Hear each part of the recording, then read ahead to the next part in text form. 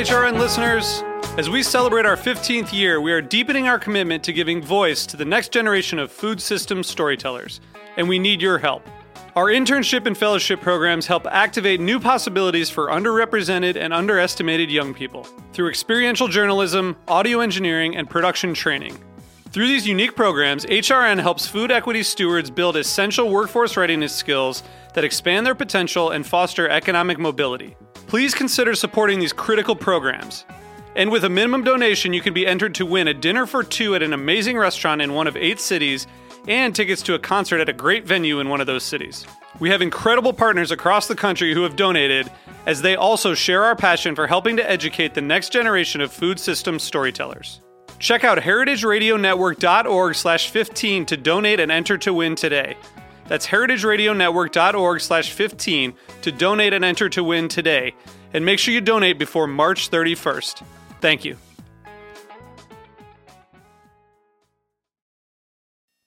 Today's program is brought to you by Korin, a supplier of Japanese chef knives and restaurant supplies. For more information, visit korin.com. You're listening to Heritage Radio Network. We're a member-supported food radio network broadcasting over 35 weekly shows live from Bushwick, Brooklyn. Join our hosts as they lead you through the world of craft brewing, behind the scenes of the restaurant industry, inside the battle over school food, and beyond. Find us at heritageradionetwork.org.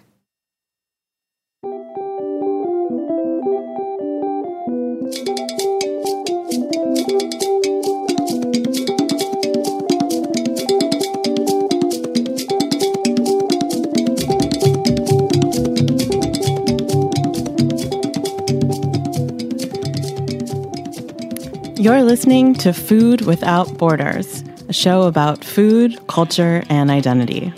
I'm your host, Sari Kamen, and you are listening to heritageradionetwork.org.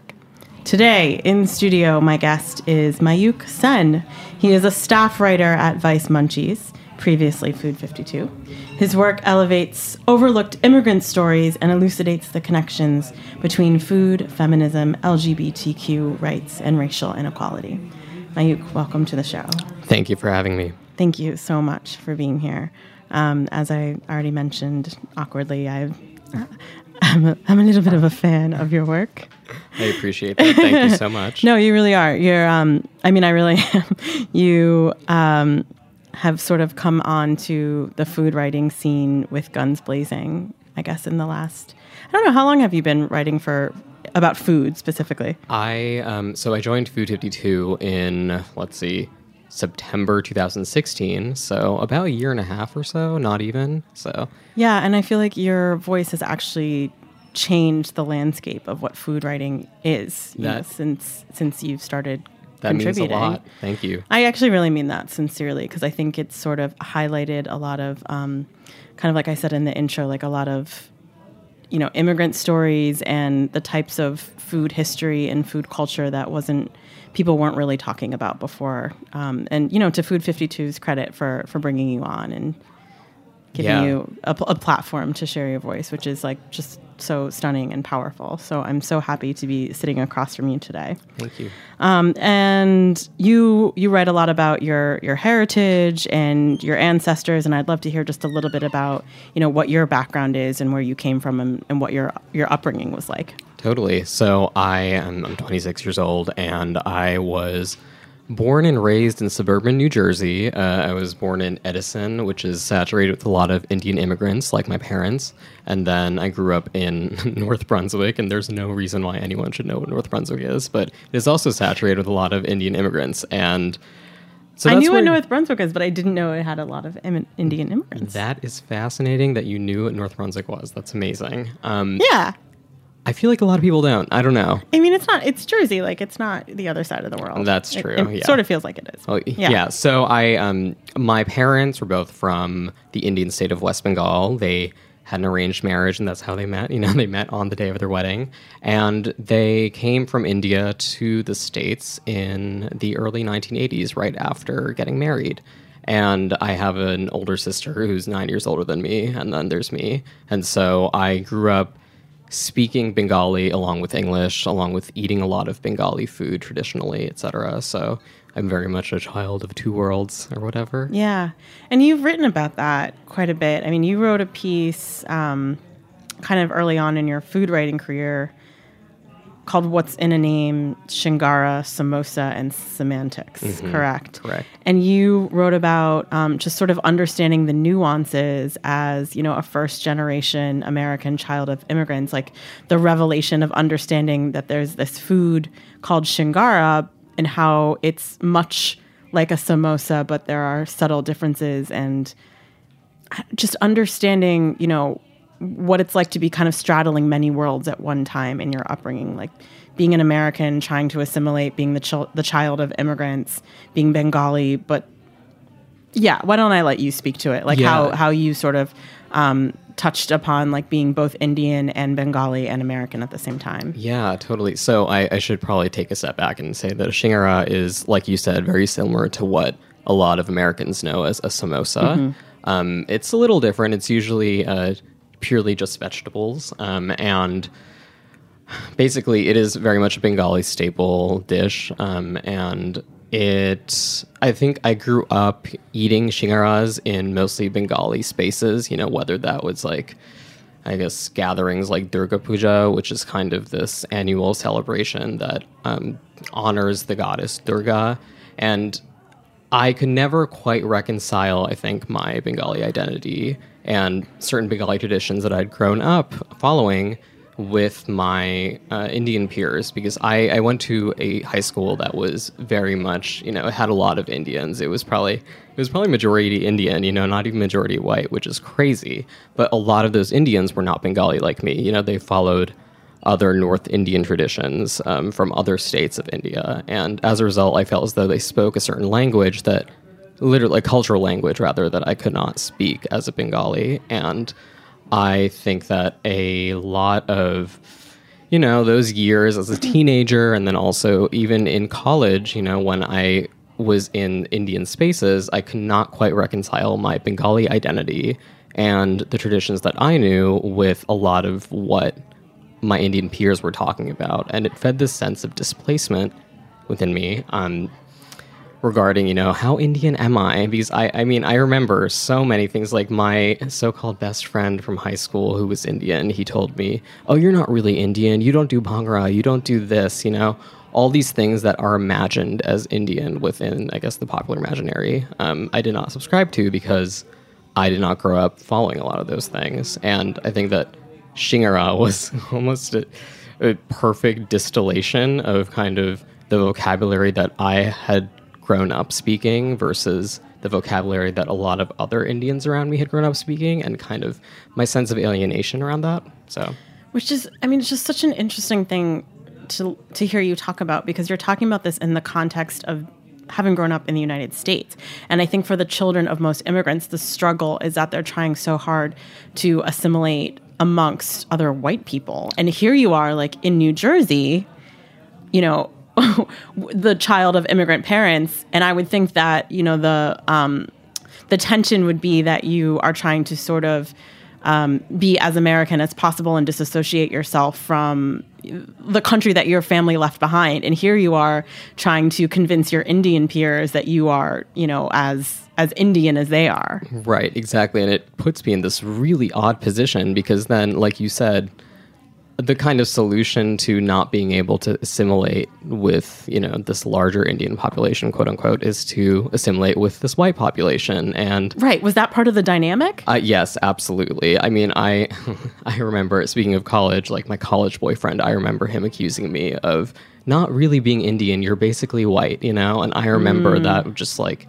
struck such a nerve within me, because I worried that, he kind of got, I don't know, what's it called? I guess he had kind of figured me out almost in that moment, and kind of like this ruse that finally had been uncovered. Well, it just sounds like what the struggle is that, you were, for some people you were too white, for some people you were too you weren't Indian enough or you weren't white enough. And it seems like the thing that was really hard is that you were just never Bengali enough, you know, for yourself or maybe even for your family. Yeah. Like there was nowhere to sort of place that. Exactly. And I think that, like, not to, I don't know, wrap it up too simply or neatly, but I do think that actually being a food writer and kind of being able to analyze my Bengali identity through food has really helped me kind of sort myself out and place myself within this larger world, whether it's within my Indian identity or my American identity. Right. That must feel really healthy. Totally. Like your career has like sort of become your therapy. Absolutely. And to do so on a public platform is not stressful at all. Yeah. And you have written about something that you refer to as the myth of Indian food. And this is a quote from that piece that I referenced, the What's in a Name, Shingara, Samosa, and Semantics. And you wrote something, I'll just read it. Simplification is what happens inevitably to a diaspora's food in transit. There's a dissonance between the realities of what we hunger for and what the world thinks we crave, because we are so easily perceived as a monolith. And that's in context to what you talk about, what is the myth of Indian food. And I was saying to you before we started the show, you know, as a white person, you go to an Indian restaurant and you don't question it. You know, you expect to see the same dishes and it's like tikka masala, chana masala, naan, whatever. And yeah, absolutely. You are raised to think of Indians and Indian cuisine as a monolith because that's what you're literally served. Right. Why don't you talk about what it was like from your perception to see that through your lens? Totally. Well, I should probably, again, take a step back and explain what I grew up eating. So my mom cooked a lot, or constantly pretty much, and what she did cook for us each night was dal, lentils, aka rice, some sort of protein, which was either chicken or fish, even though I'm allergic to fish, which is not very easy for my mother to deal with, and some sort of vegetable kind of curry type thing. And that was what I knew as Bengali cuisine. However, there was such a dissonance between what I had grown up eating at home and what an experience at an Indian restaurant was like. Even Indian restaurants in New Jersey, which is a place that has is teeming with so many Indian immigrants. You know, a lot of the restaurants there kind of are, like you said, revolve around menus of chicken tikka masala and malai kofta and all these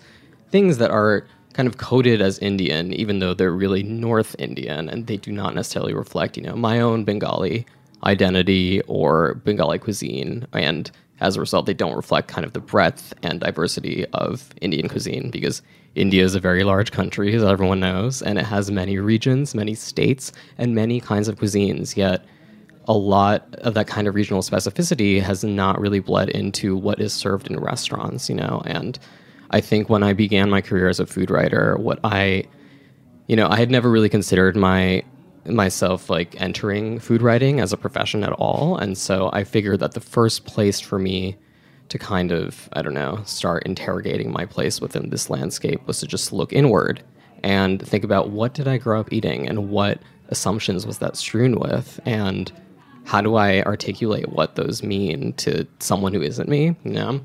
And I guess I realized that a lot of the food that I was eating when I was growing up just did not reflect what was served in restaurants, and that's a problem. And it really reflects, or I think links back to a lot of how, I guess, Indians are perceived within the context of a white gaze.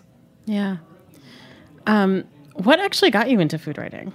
It's a funny story, so kind of. It might not be that funny, but Kenzie Wilbur, who was then the managing editor of Food 52, she is wonderful. She had contacted me. So I've been freelancing up until that point, and I had been writing mostly about film and television and culture, just broadly, never about food. I'd run places like Vice and Pitchfork and The Fader, you know, things that were not food publications strictly. But she reached out to me because she was hiring a staff writer for Food 52. Ugh. And she wanted someone who was not a food person, quote unquote. She wanted someone who could write ably about food-adjacent culture topics. And, you know, I took the meeting because I was like, oh, this is curious, you know, maybe, who knows? You know, I think I'd read Food 52 once.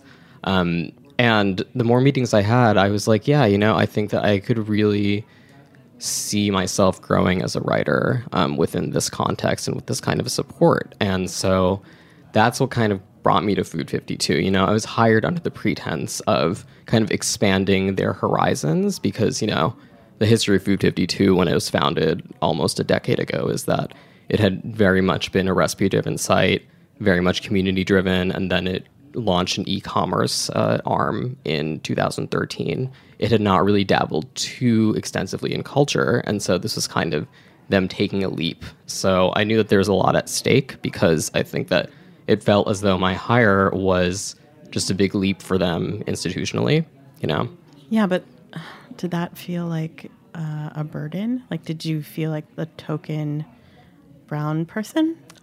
Yes, I will be completely honest, and I've been pretty open about that, I think. I am very grateful for my time at Food 52 and the support that I did get from people like Kenzie, but I think that it's hard when you are tasked with, this burden of kind of like representation for a site that is so not used to touching on topics that may even sort of brush on political things, because I think that, Food 52 is very unique in that it's such a community-driven site that it takes its comments section very seriously, so much that you get an email whenever someone comments on your post. And for someone who is writing about Columbusing and appropriation in food, that is a total minefield, to put it politely.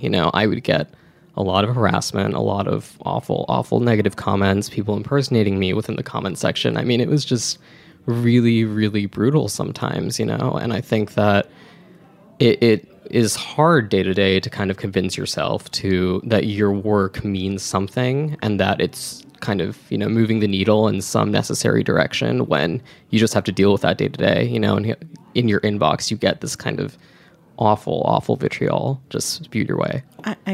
I'm sure, but I mean, it must have been especially difficult because at least when you started writing, and especially because of what you were writing about, you were like the only one doing that. So did you sort of feel like it was unfair that all of a sudden you were like plucked and put in this situation, like you didn't even want to be a food writer, and then all of a sudden you had to sort of like be the person to like weather this storm? It just must have felt really isolating. Yeah, it was isolating, especially just to be in a predominantly white office and be doing that, you know? And I very rarely, if ever, felt anything but support from Kenzie, my direct editor. She was so wonderful and nurturing and affirming. But yeah, it was absolutely alienating, to feel as though I was tasked with this thing and I was, again, like I said, moving this company's needle in a certain direction that it needed to move, yet I was basically paying the price for that, And yeah, exactly. Like almost like you were being punished for it. Right. But I will say that it did feel really rewarding when I did get to write pieces that I really cared about and I saw impact a lot of people. And that's why I really mean like thank you when you say that my work like means a lot to you, because that means a lot to me, to know that like I feel there are some people who feel that I'm having an impact on this world because it can be so demoralizing to just get that in your inbox every day. Yeah. Especially because you write about such personal content, and like you really mine your own family's stories and your own experiences, when you, like what you said, when you started writing about food, you were like, I don't know, I guess I'll just write about like what I know and what I was brought up with, because it's not like you were a food critic or, someone who had been thinking about this for a long time. Absolutely, yeah. So it's really intimate and really personal. Mm-hmm. And I think the first piece that I ever read that you wrote for Food 52 was about your experience drinking a turmeric latte for the first time. Yeah. And there's just the level of detail in that piece really struck me. Like you talk about even the pronunciation. Mm-hmm. You pronounced the R, and just like the person at the cafe who was like, oh, like I don't know, they didn't even understand you. Like you obviously speak like perfect plain English, like you were born in this country, and just because you pronounced, just say it, turmeric. Yeah, they were like, no one had heard the R in that word before, and they couldn't even understand what you were saying. Right. And like literally, this is an ingredient that you were like born consuming. Right. Totally. Yeah. And within a very specific context, because the reason why I wanted to write that turmeric latte piece is because at first, and I write about this in that piece, I had seen a lot of, I guess, writing about turmeric latte as this trend that it was being Columbused from India. And yet I knew that I was, I had a family from India, and yet this drink meant nothing to me. I had never known that it existed, even in its Indian form, which is haldi doodh, aka like turmeric milk, literally.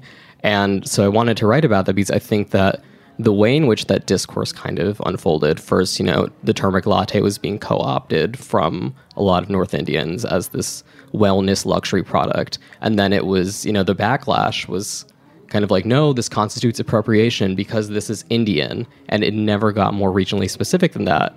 And the kind of wedge that I wanted to, I guess, like enter in that conversation with was, hey, I'm Indian too, yet this drink does not mean anything to me. And this is how that, I guess, conversation reveals the flawed ways in which we talk about Indian food, and how we can't really we haven't yet quite gotten that regional specificity that I think, we need to get to. And it's a perfect example, to talk about any sort of ethnic food and the way that white people have been having conversations when they think they've discovered something for the first time because they've, adapted it into a different form. And all of a sudden, turmeric lattes are like this new trend, but yet it's an ingredient that you have been familiar with your entire life. And it's not, necessarily meant to be served with milk. Absolutely. What does that even feel like to see people explain to you what this is? It's extremely alienating and odd and disorienting. I don't even know how else to describe it. You know, it's just very weird. And I love how you write about how disgusting it was when you drink it. It's just a truly repulsive drink. I just have to say that. I would never drink it again willingly. That's what I don't understand. Dishing out capital that you could put elsewhere, and just drinking that. Why? I don't get it. But yeah, it's just like an interesting myth. I don't know. Have you had it? No, it doesn't sound good at all. Yes. Why would I have a latte without coffee in it? Exactly. Yes. That's such a waste of a latte. Keep it that way. Don't drink it. Although I use turmeric as a seasoning when I cook a lot, but that's totally fine. Okay. Yes. We're going to take a quick break, and then we'll be right back to keep talking with Mayukh Sen.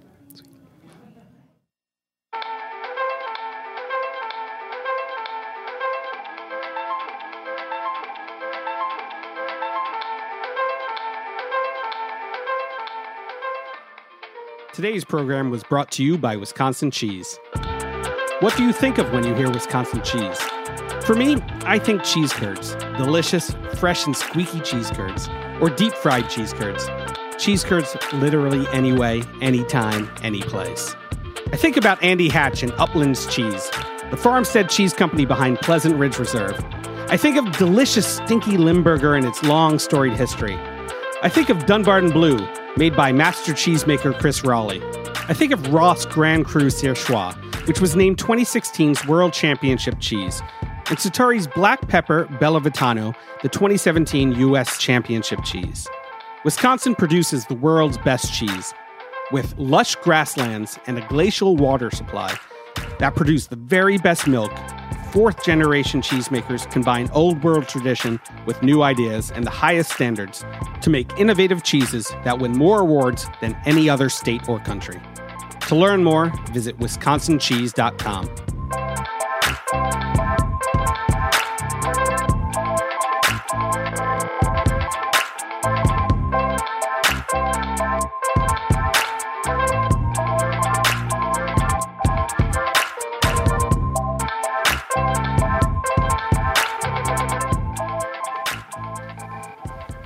You're listening to Food Without Borders on heritageradionetwork.org. I'm your host, Sari Kamen. I'm in studio today with my guest, Mayukh Sen. He's a food writer. He writes for Vice Munchies. And we've been talking about his career thus far as a food writer and writing about kind of mining his personal experiences as the children of Bengali immigrants and how he's able to look at the food culture and history of his family and use that and incorporate it into the type of stories that he writes.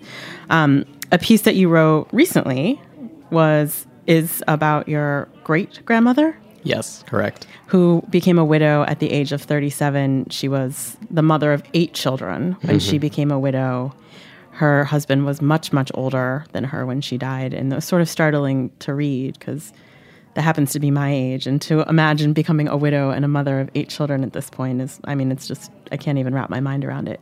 But what was so fascinating about that piece is the ritual of what widows were meant to endure in West Bengal? West Bengal, West correct. Bengal.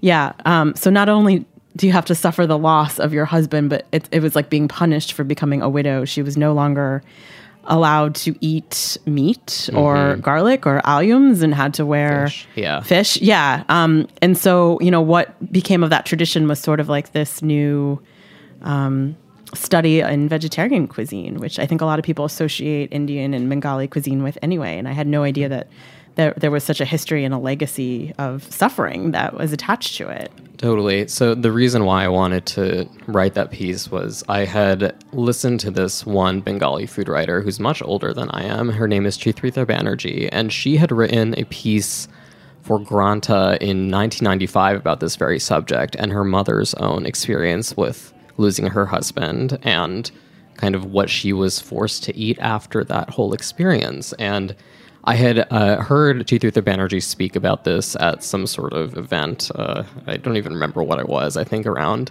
April or May of last year. And I was really fascinated because I just called my mom right after that. And I said, I had no idea that Bengali widows were forbidden from eating meat or fish or alliums or anything like that after widowhood. Like, why didn't you ever tell me about this? It was kind of this weird part of what felt like a personal history that was not revealed to me. And it was almost like, wow, how did I travel through life so far with, I don't know, not even questioning this or not even knowing about it, this part of myself, really.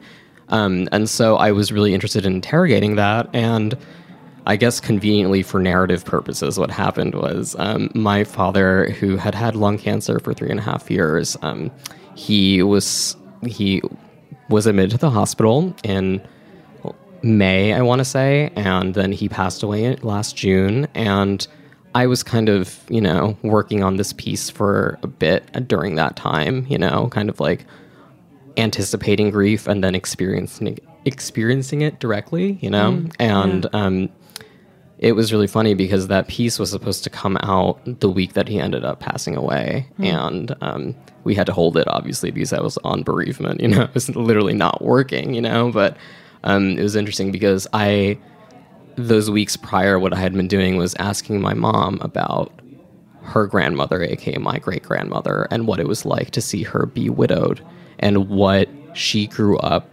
knowing her grandma cooked for her and what her grandma had taught her about cooking and what her grandma had taught her to cook and what I had grown up eating that was, indirectly produced by this suffering, And because I think that the whole thesis statement of that article really is that there are these unsung architects of Bengali cuisine who are so easily kind of written out of history or not really, there's not really a spotlight on them because they're this huge subordinate class, They're literally widows who are punished, as you said, for, this awful, completely misogynistic thought that they have eaten their husband. They're literally called husband eaters, in Bengali, and that's completely absurd.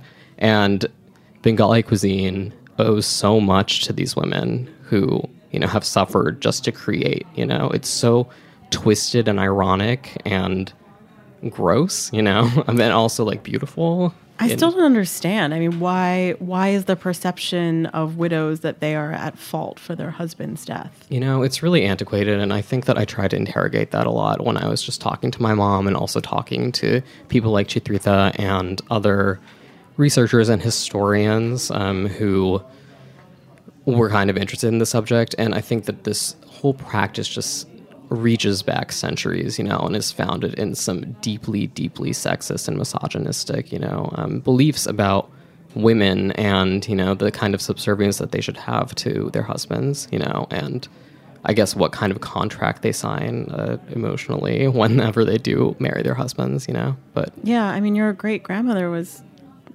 I would like to think, like very young when she was widowed. Absolutely. And to have to live the rest of her life in this permanent state of sacrifice.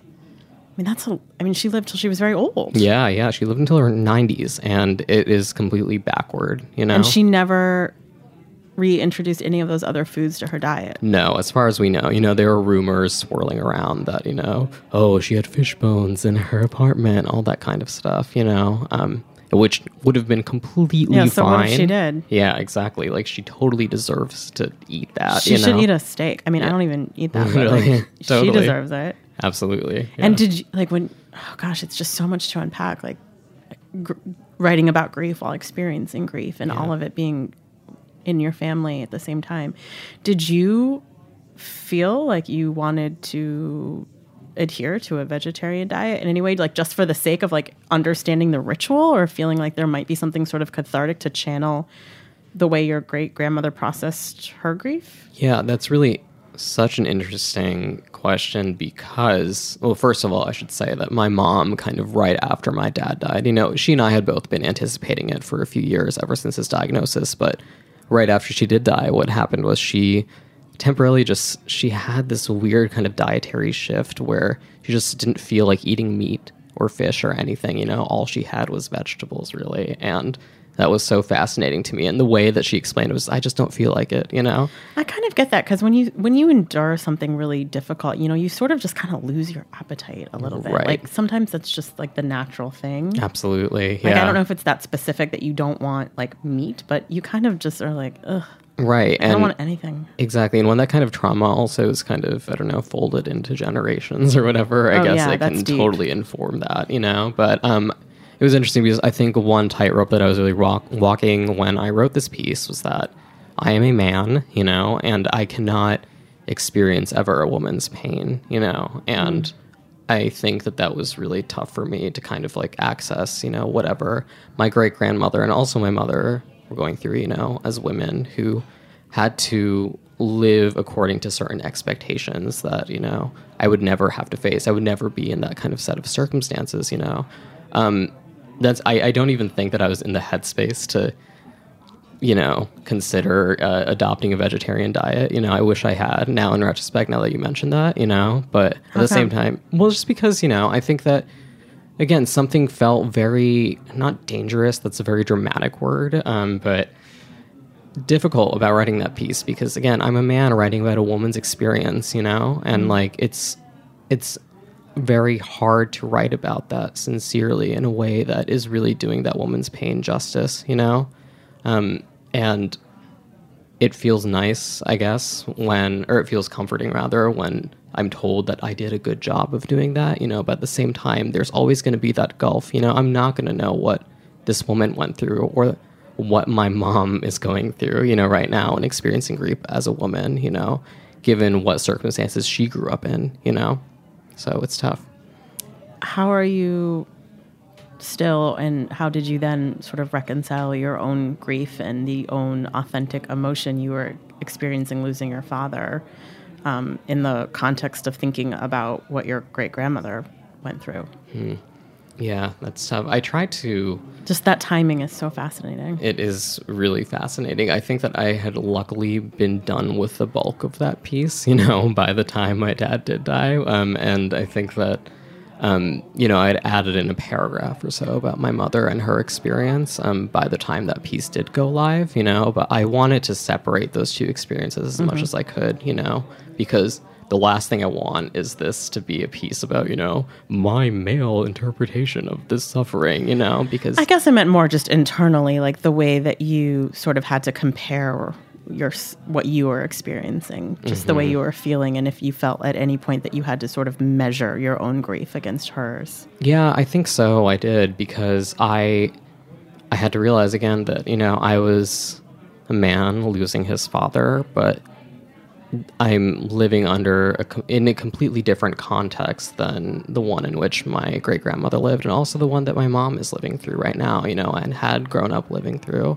I guess what I'm getting at is I hope that you didn't feel like you had to minimize what you were feeling. Yeah. I mean, I hope so too, and I think that luckily I had written so much of that piece before that I didn't have to reckon with that too much, and I think that when the time comes and when it feels appropriate, I will write at least one piece about what my dad ate and the food memories I have with him, because there's so much there and there's so much to be written about my own grief and my relationship to food and how that may have changed or shifted since my dad died, and I don't know that I'm there yet. I'm not really there yet in my grief to write about it publicly, so Yeah. it's tough. Well, I hope you do too, because I think a lot of people would want to read that. Thank you. I know when you started at Food 52, you wrote that you said it's founded in my own belief that food media has little place for a person like me, a brown man. And I was wondering if you still feel that way. It's tough. It really depends on the publication, I will say. I do feel really supported and affirmed at Munchies. I think in part because it is attached to this much larger media ecosystem. But I will say that, that media ecosystem, being Vice versus Food 52, is kind of like a standalone company. And I think that it really depends on how much support certain publications give to voices and how little they fetishize those voices, I guess is what I'm saying. I'm very wary of certain food media companies seeing diversity as a PR moment rather than a meaningful way to, actually support and lift up voices who have not traditionally been heard within food media, And Was that part of the reason why you left Food 52? Yes, I think so. Yeah, honestly. I think that part of it was just I had reached this kind of ceiling on what I could write because I think that, like I said, the comments section was such an integral part of that site's DNA that, I always had to write in anticipation of what someone could criticize me for, or not even criticize, just come at me baselessly for, and Yeah. Did that ever get easier? it didn't, I tried to convince myself. It was almost like a Stockholm syndrome type thing where, I was like, oh yeah, this is making me a better writer because it's making me more careful and it's making me question what assumptions I have about the audience I'm writing for. But then I realized that there's a difference between being careful and being overly cautious. And I think that at the end of the day, what was happening was I was becoming a more cautious, timid writer who was at risk of losing his voice, quote unquote, Yeah, you were editing yourself, and that's certainly not the point. Exactly. And, my last feature for Food 52 was about Joyce Chen, who was the first woman of color to host her own cooking show right after Julia Child had hosted hers. And it was fascinating because I had worked very hard on that piece, I'd reported it out, et cetera. And one of the comments, a few days after I left was, oh, I enjoyed reading the information in this article. However, I really cringed when you called her a woman of color. We don't need that kind of language in today's America, et cetera. And fuck off. Exactly. And then there was just, a bunch of comments underneath that were like, yes, I agree, Betty, and her name was literally Betty, like a perfect distillation of my time there, and kind of what I had to deal with. Just a lot of people being like, oh, yes, I agree. Like, Food 52 should have a better way of editing out that kind of language. A whiter way. Yeah, race-baiting language, so it was called, and it was just completely absurd. And it was tough because there was no one up top who was kind of defending me and stepping in the comments section, And that's when I realized that, maybe it's not the best scenario to be writing for an audience that is always going to question you, like how much can you change that audience's perceptions of, race and food, for example, and like it was very disappointing. Yeah.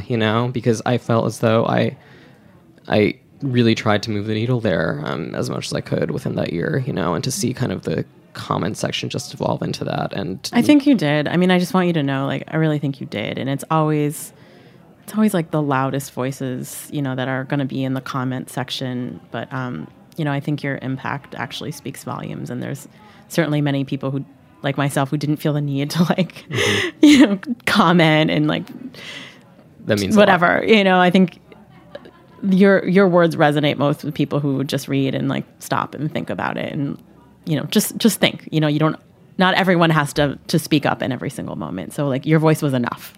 Good. I'm very glad. Yeah. And I'm also very glad that Munchies does not have a comment section. So. Yes, that's a great thing as well. It's just it's such a, like, what a time to be alive that like everybody gets a voice these days. Truly. Yeah. For, the good and the bad, you take it both. Yeah. I really want to thank you for coming on today and being so open. And I don't know. I'm so happy you're at Munchies and we still get to read your writing. And it's always such an absolute pleasure and like true learning experience to learn more about you and to hear your perspective. And I'm so glad that you have a place to do that and you will continue to do that. And where can we follow you? Tell us like how to find you on Munchies and how to find you on social media. Totally. So my Twitter handle is Senator Mayukh. My name is Mayukh.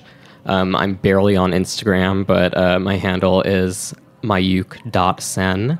My website is mayukh-sen.com. And my Munchies author, I write there every day, so Perfect. You'll be able to find my byline very easily. Okay, good. Well, thank you so much. Yeah, thank you. Thank you all for listening and tuning in this week. We'll be back next week, same time, 6:30 p.m. EST on heritageradionetwork.org. So you can check us out on the site or find us on iTunes. Just look for Food Without Borders or on Stitcher Radio. See you next week.